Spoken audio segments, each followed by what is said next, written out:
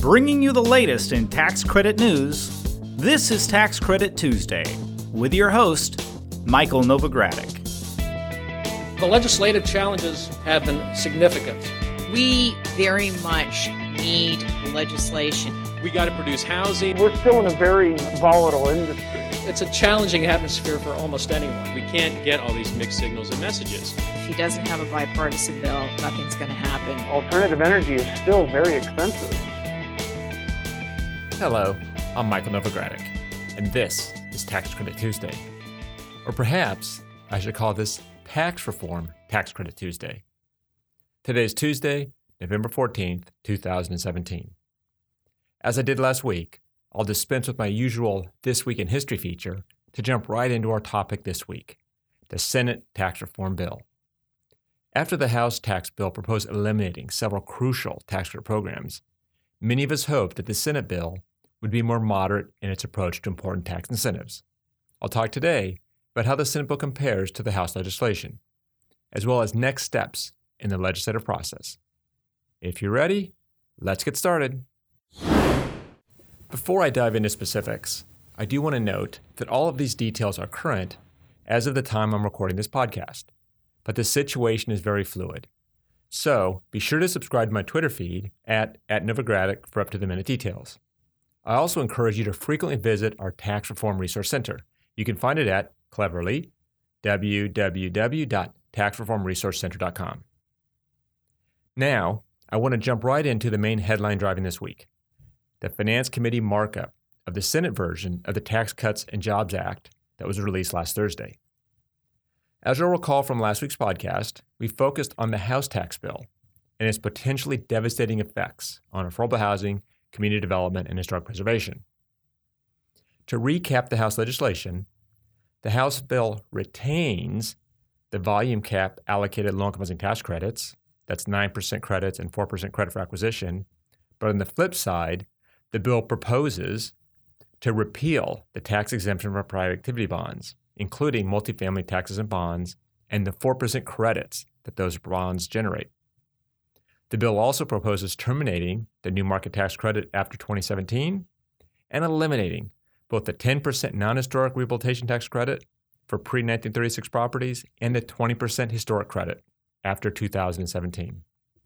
The House bill generally maintains the renewable energy tax credit's current 5-year phase-downs, but it does end the permanent 10% credit for solar projects as of December 31st, 2027.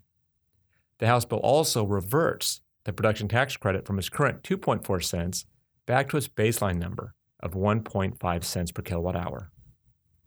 On a somewhat positive note, though, orphaned renewable energy tax credit technologies are extended under the House bill using the ITC phase-down schedule. This would include fuel cells, combined heat and power, etc.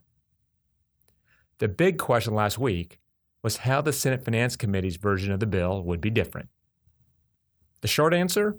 The Senate bill is much better for affordable housing, community development, historic preservation, and renewable energy than the House bill.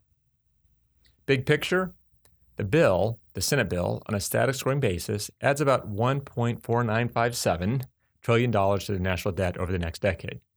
Senate rules say that only $1.5 trillion can be added to the national debt in that time period. I'll note, though, we are awaiting changes to the chairman's mark to make it compliant with the Byrd Rule, which requires that the bill be revenue neutral in years 11 and beyond. More on that later. So let's begin with what is in the Senate bill. For starters, the Senate bill proposes lowering the corporate tax rate to 20%, similar to the House bill, but delays the reduction in the rate to January 1, 2019, as opposed to the more immediate January 1, 2018 effective date in the House bill. The Senate bill also limits interest expense deductibility to 30% of taxable income, including subjecting real estate businesses to the limit. However, there is an election for real estate to elect out of that limitation. The House bill also has a limit on interest expense deductibility, but real estate is excluded, no election needed. The Senate bill also provides for full expensing for 5 years, with real estate generally eligible. Under the House bill, real estate is not eligible for full expensing. Now, it's currently unclear if under the Senate bill, a real estate business that elects out of the interest expense limitation could still claim full expensing. Also, speaking of real estate, the Senate bill shortens the depreciable life of real property to 25 years. Once again, there's a catch for real estate businesses. They could not use this shorter life if they elect out of the interest expense limitation rules. Under that circumstance, the depreciable life would be 40 years. So as you can hear, the effect of the Senate and House bills on low-income housing tax credit and other real estate businesses isn't entirely clear. We at Novogradac are continuing to assess, so do stay tuned. One of the challenges, though, in analyzing the Senate bill right now is we don't yet have legislative text. One thing about low-income housing tax credit transactions, though, which is clear, as I mentioned regularly in this podcast, is that a lower corporate tax rate is detrimental to the value of low-income housing tax credit investments.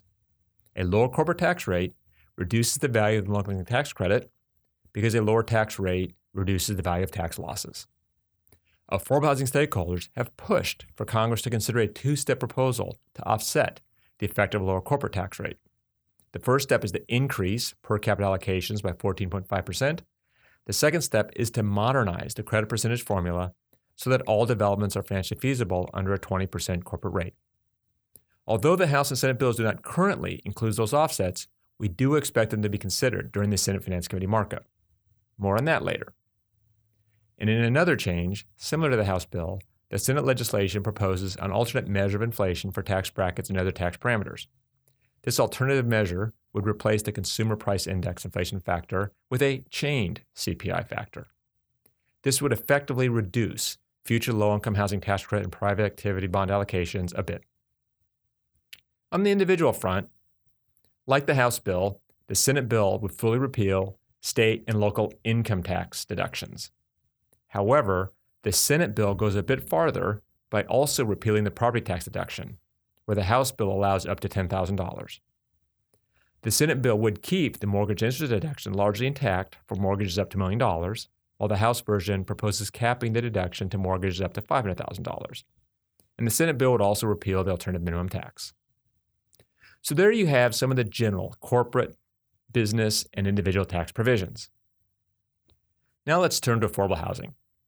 Like the House bill, the Senate bill would preserve the 4% and 9% allocated low-income housing tax credits. But fortunately, differing from the House bill, the Senate version retains the tax exemption for private activity bonds, including multifamily taxes and bonds, and, somewhat more significantly potentially, the 4% tax credits that those bonds generate. I can't emphasize enough how important multifamily taxes and bonds are to addressing the affordable housing shortage. It's estimated that multifamily tax and bonds finance more than half of all low-income housing tax credit financed homes. And a study that we did, which you can find on our Notes from the Novogradac blog, indicates that the loss of multifamily tax and bonds would result in 700,000 fewer units of affordable housing being built or renovated over the next 10 years. You can find our national and state estimates of the impact of the House bill on affordable housing production on my blog. I should note that when combined with a lower corporate tax rate and a changed CPI adjustment, the loss of private activity bonds in the House bill would lead to the loss of nearly 1 million units of affordable housing over the next 10 years. Unfortunately, as I noted earlier, the Senate nor the House bill include provisions that could offset the damaging effect that a lower corporate tax rate would have on low-income housing tax credit investment and production. Turning to the community development and historic preservation front, the outlook with the Senate version is considerably brighter than the House bills. The House bill proposes repealing the new markets tax credit and historic rehabilitation tax credit after 2017. Those of us in community development and historic preservation were hoping that the Senate Finance Committee bill would be more moderate on the new market tax credit and historic tax credit. Fortunately, our hopes were realized. To our relief, the Senate bill retains the new market tax credit through 2019 when its current PATH Act authorization expires. And the historic tax credit is also retained, albeit drastically reduced. The current 20% historic tax credit would be retained but reduced to 10%, cut in half. Meanwhile, the current non-historic 10% rehab credit would be repealed. Now, we do expect the Senate Finance Committee to consider returning to a 20% historic tax credit this week, albeit if they're successful in passing this amendment, the credit would be claimed over 5 years instead of 100% on placement and service. Now, the Senate bill would maintain the current 5-year phase-down scheduled for renewable energy tax credit, both the investment tax credit and production tax credit. However, the Senate bill does not adopt the inflation adjustment or continuous construction requirement changes included in the House bill. Furthermore, the Senate bill does not extend orphan renewable energy tax credit technologies, unfortunately, at the current law investment tax credit phase-down schedule, which is in the House bill, as I noted earlier. Overall, I'd say the Senate tax bill isn't perfect, but it's certainly a better starting point than the House bill.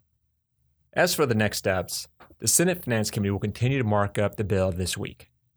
Also, I expect the Senate Energy Committee to consider a bill to open up the Arctic National Wildlife Refuge to oil drilling this week. If the Finance and Energy Committee approve their respective bills, then the Senate Budget Committee would combine the drilling bill and the tax bill into one reconciliation bill for the full Senate to consider.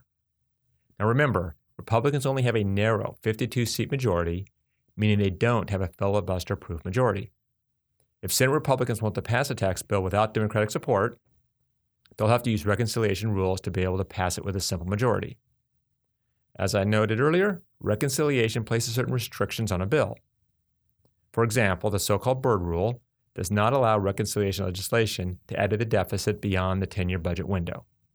So, certain corporate tax cuts and many individual tax cuts could be made temporary. Or there could be some sort of trigger mechanism that reduces certain tax cuts under certain circumstances. As far as timing goes, number 2 Senate Republican John Cornyn said a full Senate vote on the tax plan will likely be pushed until after Thanksgiving.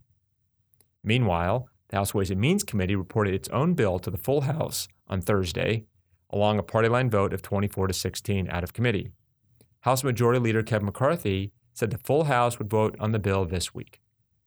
Now also keep in mind, the deadline to keep the government funded is December 8th. So, what are the odds of enacting tax reform? The betting website PredictIt currently pegs the chances of a corporate tax cut by the end of 2017 passing Congress at about 19%. I personally think the odds are slightly higher just because the stakes are too high for Republicans to fail. Republicans haven't been able to notch a victory in health care reform, and adding tax reform to the loss column would be devastating to the party, especially considering the midterm elections in 2018. Based on that, I do think the most likely scenario is that some sort of a tax bill will be passed, but maybe not before the end of 2017, maybe in early 2018. One thing I do know for sure is that those of us at Novogradac & Company will be monitoring tax reform very closely. And we'll continue to send out tweets, have our podcasts, and have postings at the Tax Reform Resource Center with the latest. As I noted earlier, go to www.taxreformresourcecenter.com for the latest versions of the various tax bills, the revenue estimates, and any other relevant documents. We're adding documents to the website on an hourly basis. Well, that brings me to the end of this week's report. I'll continue to report on tax reform news in upcoming podcasts. If you have any questions about tax reform that you'd like answered on the podcast, please email me, cpas@novoco.com, and put podcast question in the subject line. That's it for now. Until next week, follow me on Twitter. I'm Michael Novogradac. Thanks for listening. This weekly podcast has been brought to you by Novogradac & Company, LLP. Archived discussions are available online at www.novoco.com/podcast or by subscribing to the Tax Credit Tuesday podcast in iTunes. Novogradac & Company, LLP is a national certified public accounting and consulting firm with offices nationwide. Learn more about our professional services at www.novoco.com.